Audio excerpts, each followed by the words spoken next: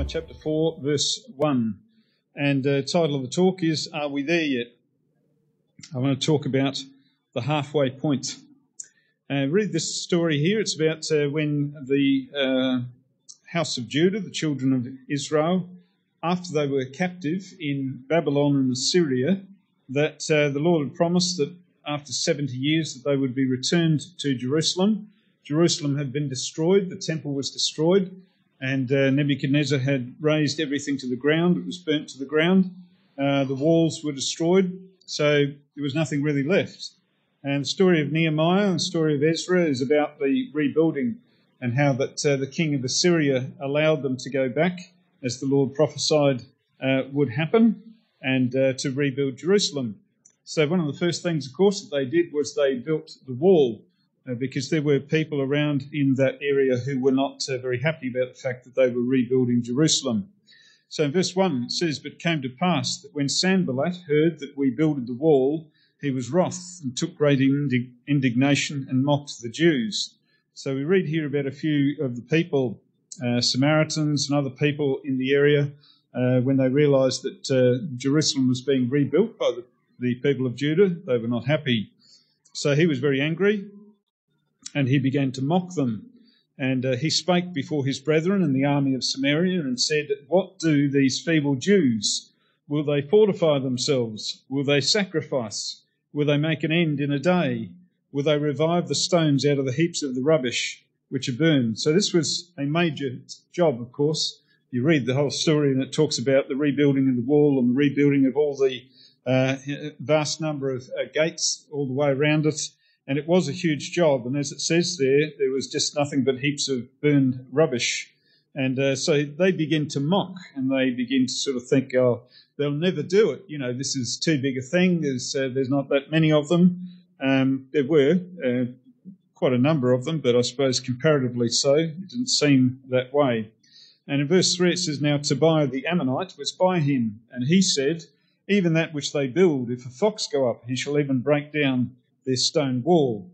And so, you know, there was a lot of mocking and there was a lot of, at this stage, they were angry about the thought, but they weren't really worried about it. They were just ridiculing the efforts, and they thought it would all come to nothing, all fall apart. In verse 4, we see Nehemiah says, Hear, O our God, for we are despised, and turn their reproach upon their own head, and give them for a prey in the land of captivity. And cover not their iniquity, and let not their sin be blotted out from before thee, for they have provoked thee to anger before the builders. So we built the wall, and all the wall was joined together unto the half thereof, for the people had a mind to work. So it goes, as I say, elsewhere it describes the great efforts and the number of people and families that all went together and built up various parts of the wall. But the point that it makes here in verse 6, where it says all the wall was joined together unto the half thereof, what it means is that it got to halfway height. So they began to repair the wall and repair all the gaps, and they got it halfway. So at this stage, they've demonstrated that they are actually going ahead and they are rebuilding the wall. When you get to this halfway point, it demonstrates that it's not all going to just disappear overnight, and it's not just a bit of a fad or an idea or something like that, but they've actually put in a huge amount of effort and they have got it to the halfway point.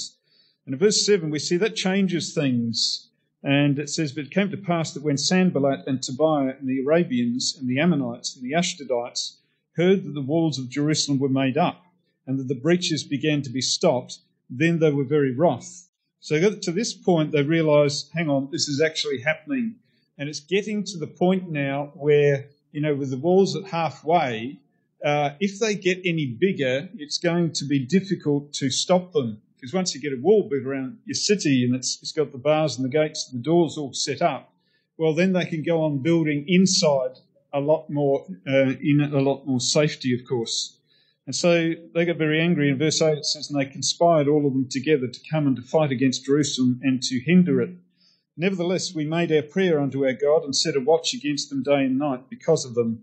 And Judah said, The strength of the bearers of burdens is decayed, and there is much rubbish, so that we are not able to build the wall. So they were fighting with not in building. So anybody that's done any building on a large scale will know it creates a lot of rubbish. And every now and again, you've got to clear away the rubbish because you can't build until you get rid of the rubbish that you've already made. And so that was hindering them. And in verse 11 it says, "And our adversaries said, they shall not know and neither see till we come in the midst among them and slay them and cause the work to cease." So the enemies were round about and they were ready to come in. "And it came to pass that when the Jews which dwelt by them came, they said unto us 10 times, From all places whence ye shall return unto us, they will be upon you." So those who were outside the city, so they're getting complaints, they're getting, in a sense, not complaints, but they're getting discouragement from all sides here. There's people complaining about the fact that the strength of the people has decayed, and we're at this point now. We've done a huge amount of work. Everybody's tired. Everybody's weary.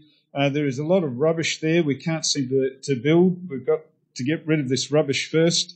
The enemies are sort of pressing in and seeing this is their chance, or this is maybe their only chance if they don't take it now. And they're thinking they might be able to attack while they're weak. And the other Jews which are dwelling around about the area are constantly saying to them, "Look, whatever you do, from all places they're going to be on you. You can't defend the wall. You're not going to be able to finish this work." So a lot of discouragement there, and a lot of that sort of point that you often get to when you're halfway doing something. So if you're running a race or something, not that I've done many marathons, haven't done any marathons. I don't think I've even done a half marathon. But anyway, I have done some running, but you get to a point, and when you know that you're halfway, you realise you're tired from the first half. And you also realise that the amount of effort it took you to get to that half, and you realise you've got another half to go. And it's sort of at that point, you're not near the end, which sort of inspires you to keep going, and you're not near the start where you're feeling fresh and, I can do 1,000,000 miles and no problem sort of thing. But you're sort of halfway and you think, all that I've gone through already, I have to go through all that again. And that's often, the point in things where you maybe are feeling like giving up. And there was, again, a lot of encouragement to do so and discouragement to continue. And so anyway, Nehemiah in verse 13, it says, "Therefore set I in the lower places behind the wall and on the higher places. I even set the people after their families with their swords, their spears and their bows. And I looked and rose up and said unto the nobles and to the rulers and to the rest of the people, Be not ye afraid of them. Remember the Lord, which is great and terrible, and fight for your brethren, your sons and your daughters and your wives and your houses."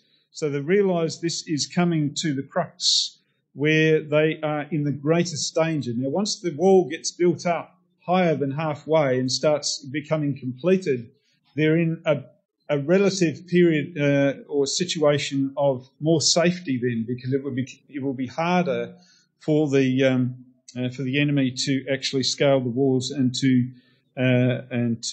overrun the place. Of course, that's what the wall is all about. And so this is the time of greatest danger for them.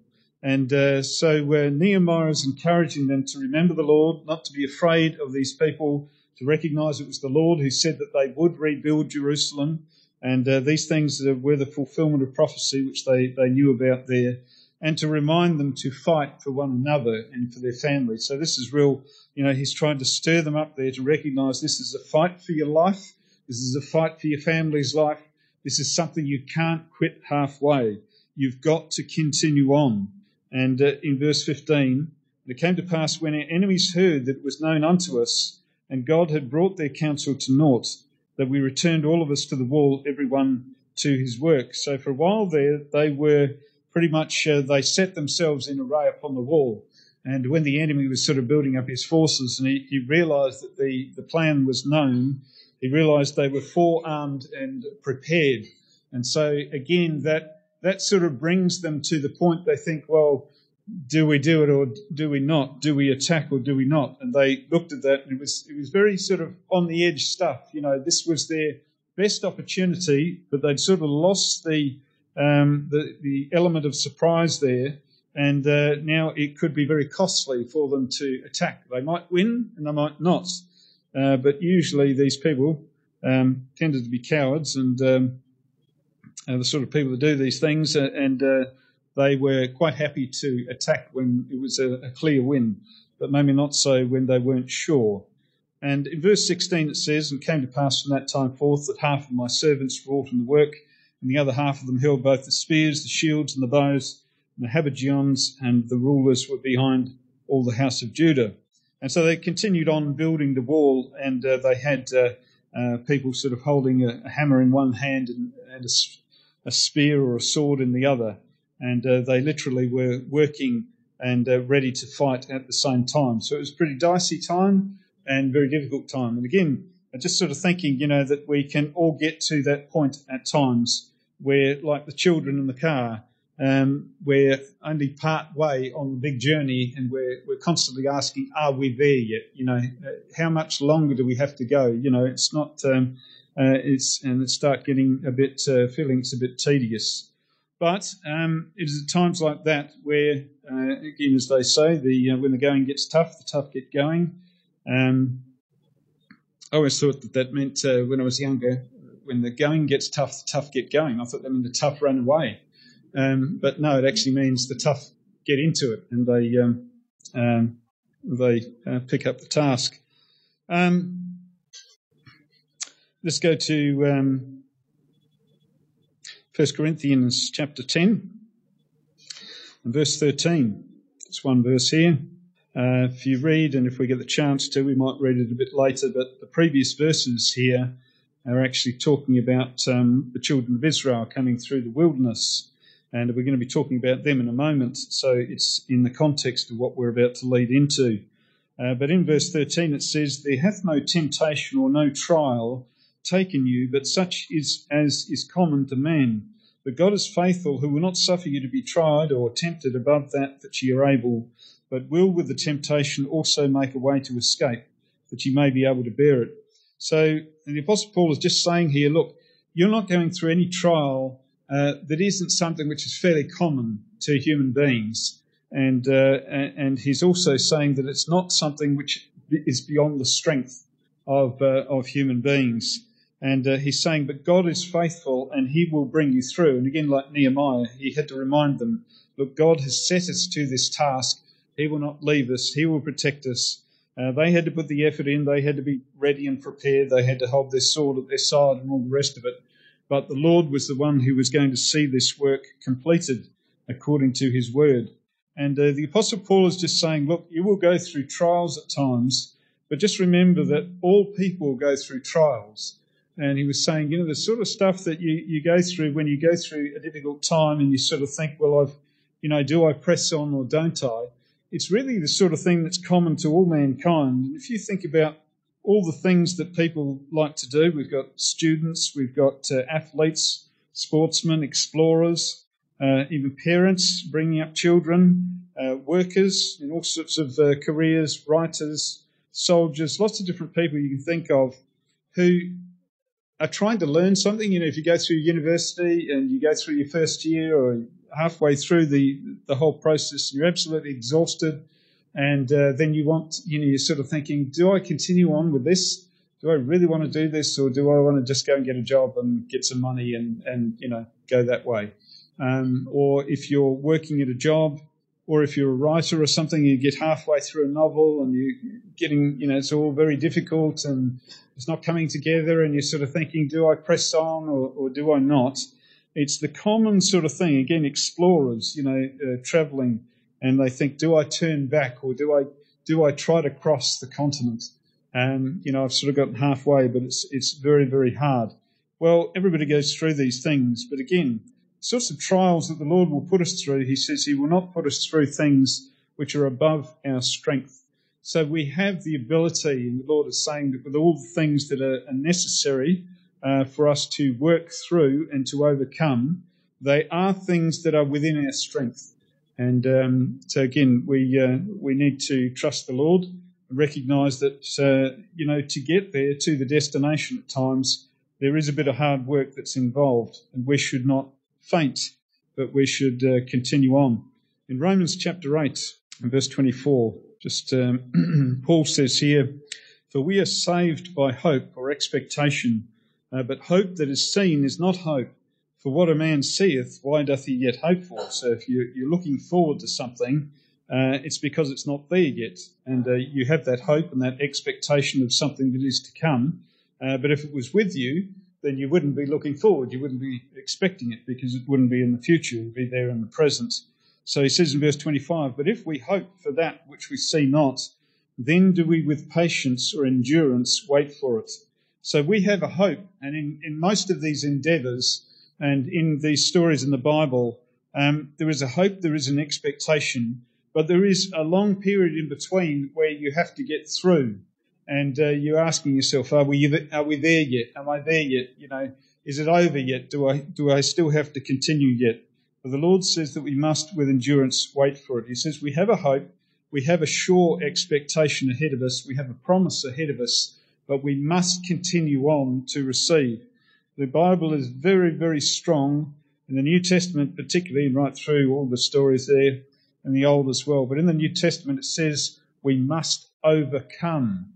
And if there was nothing to overcome, then it would all be easy. We'd have the promise, we'd have the reward, it would all be done. But the Lord is saying, no, it is set before us. He's told us what's going to happen. He's told us what the destination is. He's told us the wonderful things that we're going to obtain. But we must overcome. We must continue walking. And like any, if you go for a walk, you go for a tramp or something, particularly in somewhere like New Zealand, it's not all a walk in the park sort of thing. It's not just on a nice paved way and all the rest of it. You've got to cross rivers. You've got to climb mountains. You've got to go through passes. You've got cold weather. You've got snow. You've got heat. You've got all sorts of things. You've got lots of sandflies biting you in New Zealand and other things. And if you're in other parts of the world, you might have to watch out for grizzly bears or all sorts of things that are out there. If you're in the Australian bush, well, again, you've got snakes and other things.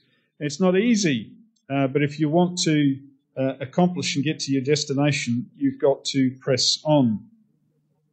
We go back to the Old Testament, Exodus chapter 16 and verse 14. When the children of Israel were led out of Egypt, and, there were amazing miracles that were done there, and they were released from their slavery, and they were under slavery and under hard bondage, it describes there.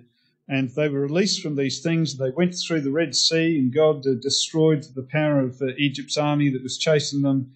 And all of these are amazing things. And it was a great, amazing time to live and to recognise that God was on their side. He was directing them, and he had the pillar of fire before them and leading them there to the promised land. And he had told them that they were going to go back to the land of their inheritance, which had been promised to Abraham, and it was a land, it says, flowing with milk and honey. So this was everything they wanted. It was safety. It was a place of their own. They weren't under hard taskmasters or anything else. They would be their own people. They would have their own kingdom, so to speak, and they would be provided with cities that they had not built and vineyards that they had not planted. And, they would be provided with cattle and all sorts of things from the previous inhabitants that the Lord was driving out because of their wickedness. So it was going to be an amazing thing to be looking forward to. But in the meantime, they had to go through the wilderness, and they went through it for a long time, mainly because of their unbelief. If they hadn't been unbelieving to start with, they could have got there in just a matter of days, really, weeks, months, and that's how it was. But when they came to the very edge of it, they did not enter in for unbelief. And so they wandered the wilderness for 40 years, but eventually the Lord brought them back in, and they crossed into the promised land. So verse 14, while they were in the wilderness, they needed food. Of course, there were a lot of them, and they needed water. And we see that the Lord provided miraculously bread and water. The bread was this strange stuff, which was obviously very miraculous, and it was called manna. And verse 14, it says, when the dew that lay was gone up, behold, upon the face of the wilderness there lay a small round thing, as small as the hoarfrost on the ground. And when the children of Israel saw it, they said one to another, it is manna, for they wist not what it was. And Moses said unto them, this is the bread which the Lord hath given you to eat. And they called it manna. I think manna means, if I remember correctly, it means, what is it? So they said, what is it? And that's what it got called. So they went out, they didn't know what it was. So for 40 years, they were provided with this every day or 6 days a week, and it was freely available to them. Down in verse 31, see further mention of it there, and it talks about in the other verses there, we just skipped over about how they collected it every day. They didn't collect it on the seventh day, and it wasn't there on the seventh day, but on the sixth day they collected twice as much. And anyway, they had to obey the Lord's commandments and these things, and they had some trouble doing so because of their unbelief to begin with. But in verse 31 we read, "And the house of Israel called the name thereof manna, and it was like coriander seed, white, and the taste of it was like wafers made with honey." So it was quite a pleasant thing, and something a bit different to your normal bread. Again, like nothing else they had seen or had before, but it had this taste like wafers made with honey. So that sounds pretty good.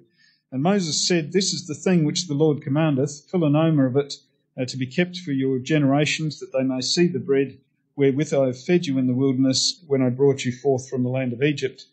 And Moses said to Aaron, Take a pot and put an omer full of manna therein and lay it up before the Lord to be kept for your generations." So they were to remember this thing, and it was something that lasted for the next 40 years. And the scripture tells us that on the year that they actually entered into the promised land eventually, that when they entered into the promised land, the manna stopped, and they began to eat the fruit that was in the harvest, or that was still in the fields from the previous harvest. And that's when they started to harvest their own food and grow their own stuff, and that's how it finished.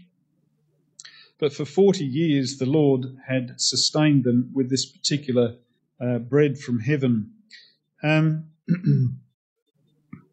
In verse 35, down bottom there, it says, "And the children of Israel did eat manna 40 years until they came to a land inhabited. They did eat manna until they came to the borders of the land of Canaan." So that was, again, just quite an amazing miracle that the Lord's provided, and it sustained them. They didn't have to work for it. They didn't have to manufacture it. It just said they just had to go out and collect it. And it says that they collected as much as they wanted to eat. So there was always plenty of it there. It just was up to them how much they actually collected. Those that ate more, they collected more, and they were able to eat more. So that was the case right up until they entered into the land of Canaan. Numbers chapter 11. Now the Lord also, and I'm not looking at that story tonight, but the Lord also gave them water in the wilderness, and the water came out of the rock in a couple of places there, and the Lord provided them, this great multitude of people, with water and with this bread, and on occasion with things like quails as well for flesh. But when you're in the desert and you get something like this, and you get water, or you get food, then that is a great rejoicing. That's saving your life, and that's something to be jumping up and down about, to be very excited about, particularly when it's nice and sweet and tastes like wafers made with honey, etc. But we see that it didn't take too long. Human nature is such that it tends to, it doesn't like sameness very much for very long. And they began to be upset with this wonderful bread they had received. So down in verse 4, Numbers 11, it says, "And the mixed multitude that was among them," and this is referring particularly to when they left Egypt, there were people from other slaves and other people who came along with them and were sort of in the group. It says, "The mixed multitude that was among them fell a-lusting, and the children of Israel also wept again, and said, Who shall give us flesh to eat? We remember the fish which we did eat in Egypt freely, the cucumbers and the melons and the leeks and the onions and the garlic." And so they began to think about the things that they used to have in Egypt. And of course, they're totally forgetting all the bad side of things here, the fact that they were crying out to God because they were under hard and cruel bondage and everything else. And they've sort of let that slip out of their minds, and all they can remember now is all these wonderful, what they think at this time is wonderful foods. mainly because they probably didn't appreciate them at the time and probably thought that was, second-grade stuff. But after you've been eating manna for many years, maybe they just wanted a different taste.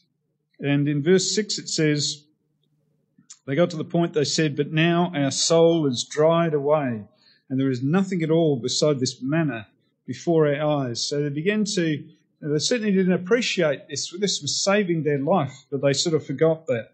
And they're talking about their soul as being dried away and there's nothing at all. Only this manna, sort of like saying there's nothing at all. You know, it's like being in the desert and there's no civilization around for anywhere, and you're under the hot sun and you're saying there's nothing all to drink except this water. You know, you think about that water is saving your life, and it's the only thing that stands between you and death. But they totally lost sight of what it was that they had here, and they didn't appreciate it. And that's pretty much human nature. We'll read on. Verse 7 it says, "And the manna was coriander seed, and the colour thereof was the colour of bdellium.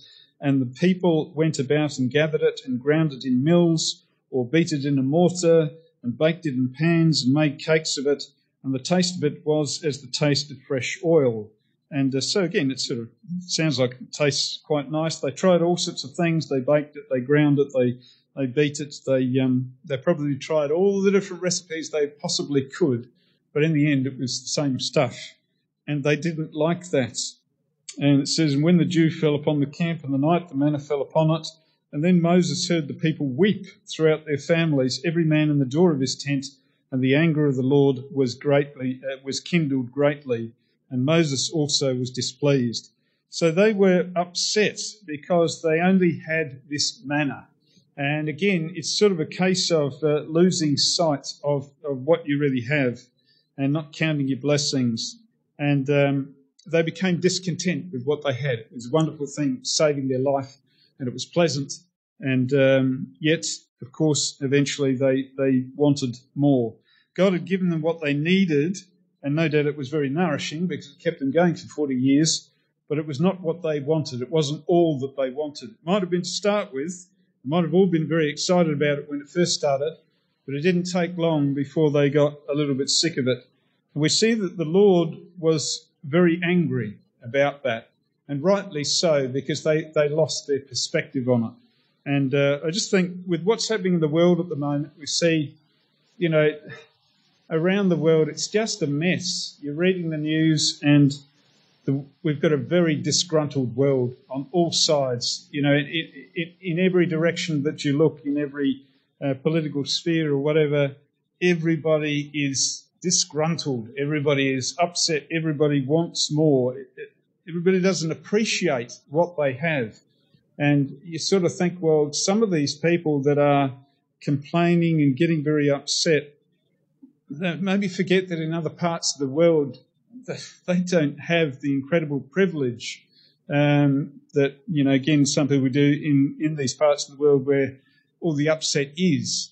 And again, it's human nature that we sort of look at the things that we don't have, that we want, and we end up going out and looting places so that we can get what we want because we don't think it's fair. Well, again, God's not very impressed with all of that. Let's have a look in Numbers 21. So again, when you think about the fact they said, our soul is dried away and we have nothing at all but this manna, which is in front of our eyes. And when you think about that statement, we have nothing at all, if you think about what they had God's promise of their own land ahead of them, which was going to be flowing with milk and honey, which would be a place of safety for them, where they could be independent. Again, as I say, it would have its own city. It would come furnished with pre-built cities, vineyards, cattle. They had the present provision of the Lord. They had life-giving water. They had free bread. They were sustained with their clothing, as the scripture says. And they had the promise of healing among them. As one of the big things the Lord said, that he looked after them in the wilderness there.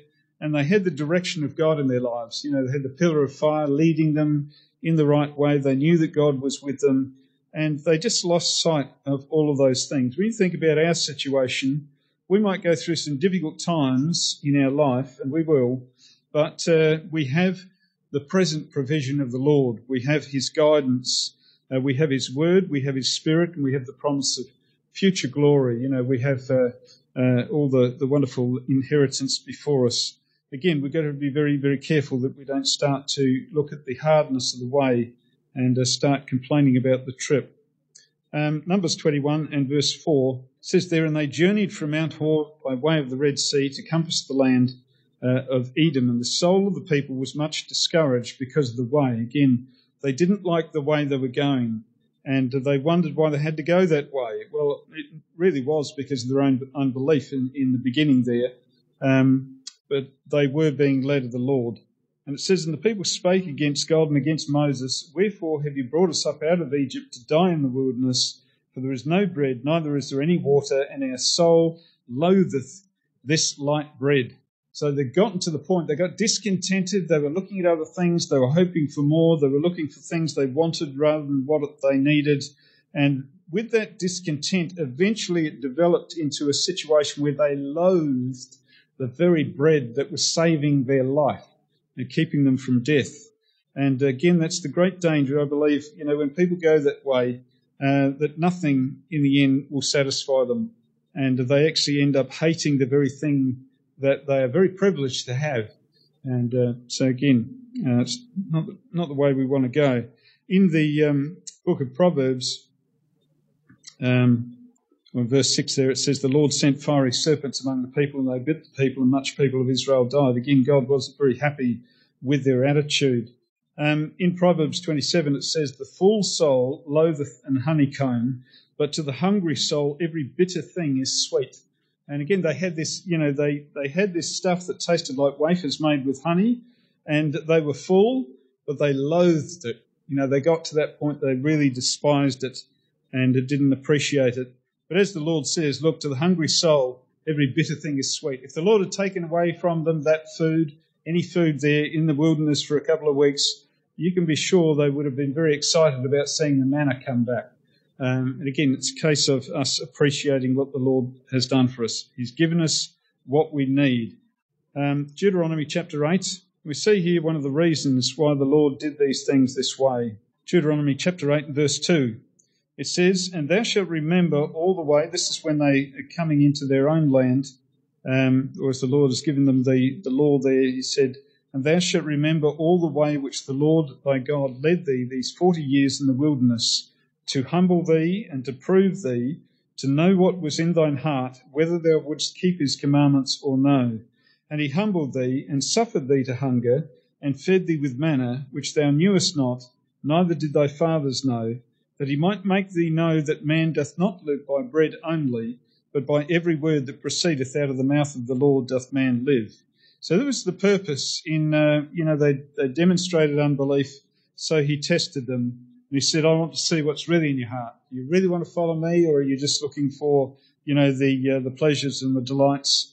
And he said, "I will allow you to hunger," but he never allowed them to of course, die of that hunger. He allowed them to go through some difficult and hard times. But he said, "I want to see whether you really love me and whether you're looking to follow my word." And as he said there, Jesus Christ used this, he quoted this scripture when the devil said to him after he had fasted for 40 days, the devil said, make these stones into bread. And he said, "It is written that man doth not live by bread only, but by every word that proceeds out of the mouth of the Lord." And he knew that the important thing was the word of God. That's what we have to rejoice in. That's what we have. That's the prize.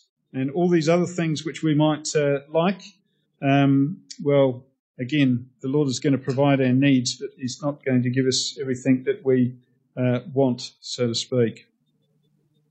Hebrews chapter 6 and verse 4. So the interesting thing is, as it was said in one of the passages that we read there, the Lord has not led us into the wilderness to perish. He didn't lead them into the wilderness to perish. That was the complaint that they raised a number of times. They thought, why has God led us here? Has he led us here to perish?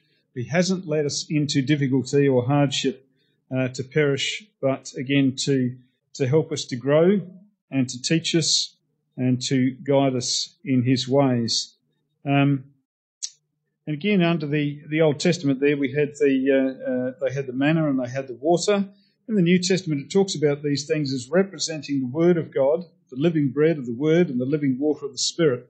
So what they were sustained with in the wilderness on their walk through to the Promised Land was the Word of God and the Spirit of God. That's what it represented. So what we have today, if we appreciate that, we have the Word of God. Now, some people sometimes, we've got the Bible. It's an incredible privilege to have the Bible and to have this book and to be able to read it and see in hindsight all that God has done. And we have the Holy Spirit. We've received the Holy Spirit, and we have this wonderful gift of speaking in tongues. We can pray to the Lord in. We can have an assurance that God is with us. And again, though, after time, you often find that a lot of people get if you like, discontent with the sound doctrine of the Word. And after a while, they start wanting something else. They want a different spiritual blessing, or they want to go off after some emotional sort of experience or whatever. The Word is not enough. They come to sort of think, I want more than that. I want, the leeks and the garlics and the onions, and I want all sorts of emotional highs every day. And if they don't get an emotional high every day and they're not sort of lost in, some airy-fairy, worshipy sort of wonderful feeling every day, they start to think, well, what's gone wrong?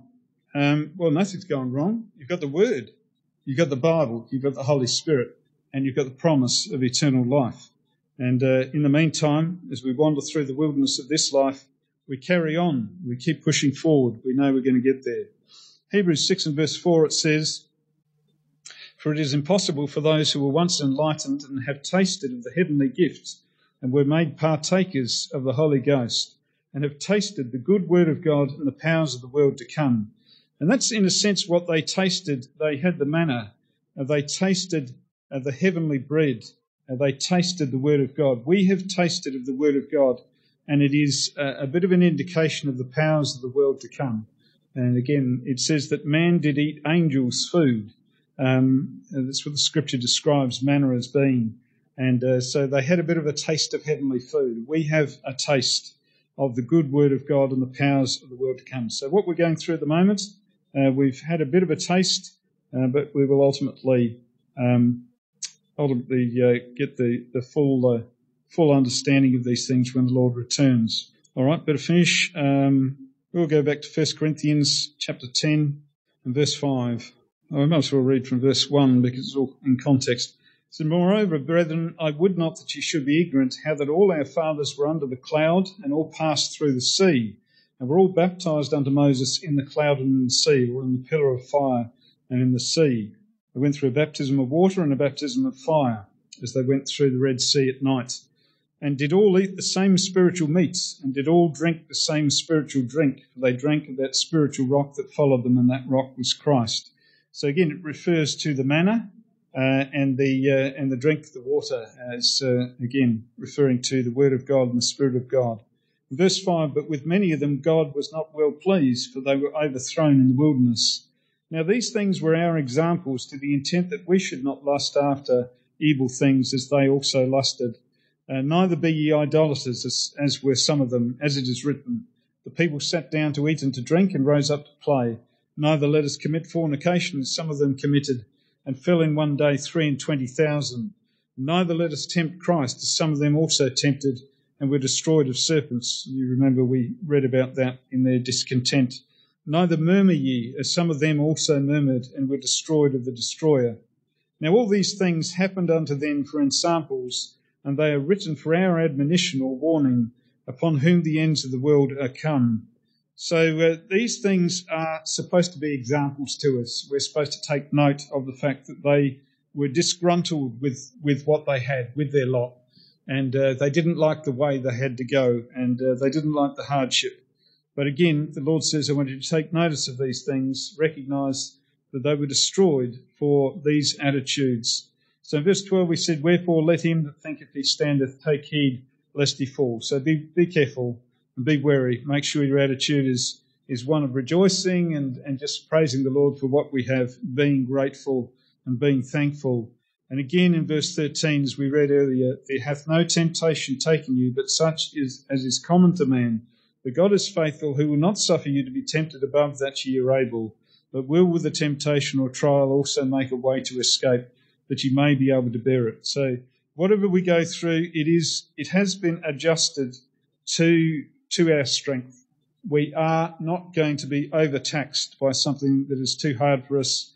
The Lord will make a way out of it if that is the case.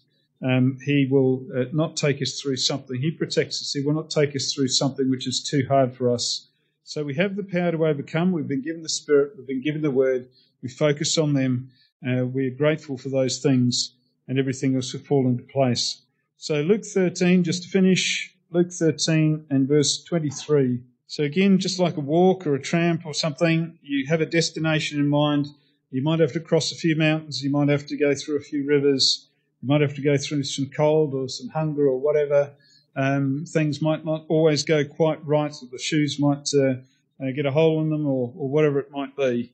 And you'll find yourself at times on that walk that you're breathing pretty heavy. You know, sometimes it'll be a nice stroll and it'll be very pleasant and the sun will be out and all the rest of it.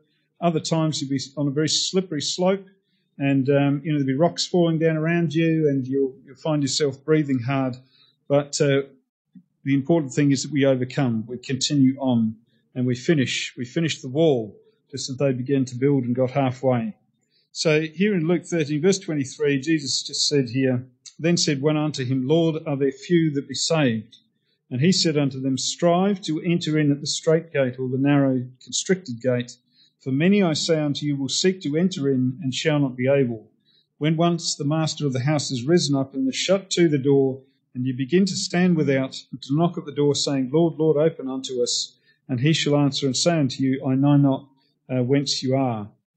So what he's getting at here is it's time to put some effort in to enter in while you can, because the time is coming when the door will be shut and there will be many who will seek to enter, but it will be too late. You know, when the Lord returns, there'll be a lot of people who will suddenly realise that they needed to get baptised and filled with the Holy Spirit. It will be too late. So the time, of course, as the Scripture says, today is the day of salvation. So we must put in that effort to enter in and to obtain that promise. And as he says, there's only going to be few that really do that while they've got the chance.